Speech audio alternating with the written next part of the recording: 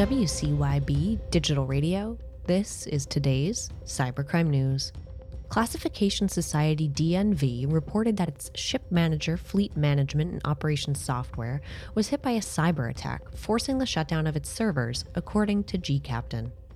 DNV is working closely with its global IT security partners to investigate the incident and put in place a technical recovery plan to ensure operations are online as soon as possible, though the issues have yet to be completely resolved.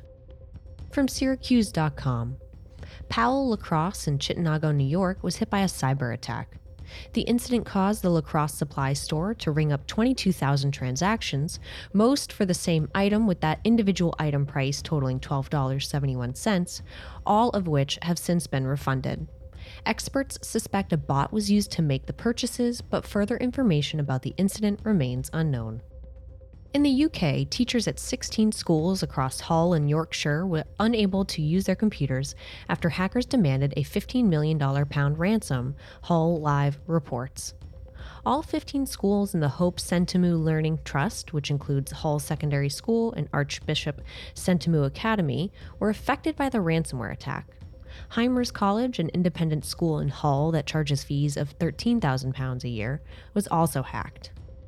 British industrial firm Morgan Advanced Materials plc is assessing a cybersecurity incident after detecting unauthorized activity on its network, according to Reuters. The company, which makes a wide range of heat-resistant and other industrial materials, has launched an investigation and is taking steps to ensure that its businesses can continue to trade with its customers and suppliers. Officials did not reveal the extent of the attack or whether any systems were compromised. From the Daily Mail, Oxford University's dating website, known as Oxshag, was accused of a privacy breach after publicly sharing a database of student names, email addresses, and colleges. The anonymous matchmaking website was shut down after widespread backlash from students and staff. It remains to be seen whether the university will comment or take action regarding the situation. Iowa's largest school district canceled classes after determining there was a cyber attack on its technology network, ABC News reports.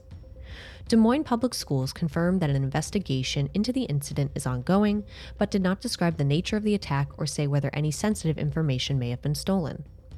Officials additionally have not yet decided when classes for its 33,000 students will resume. However, sports teams will be allowed to compete at schools outside the district for the time being.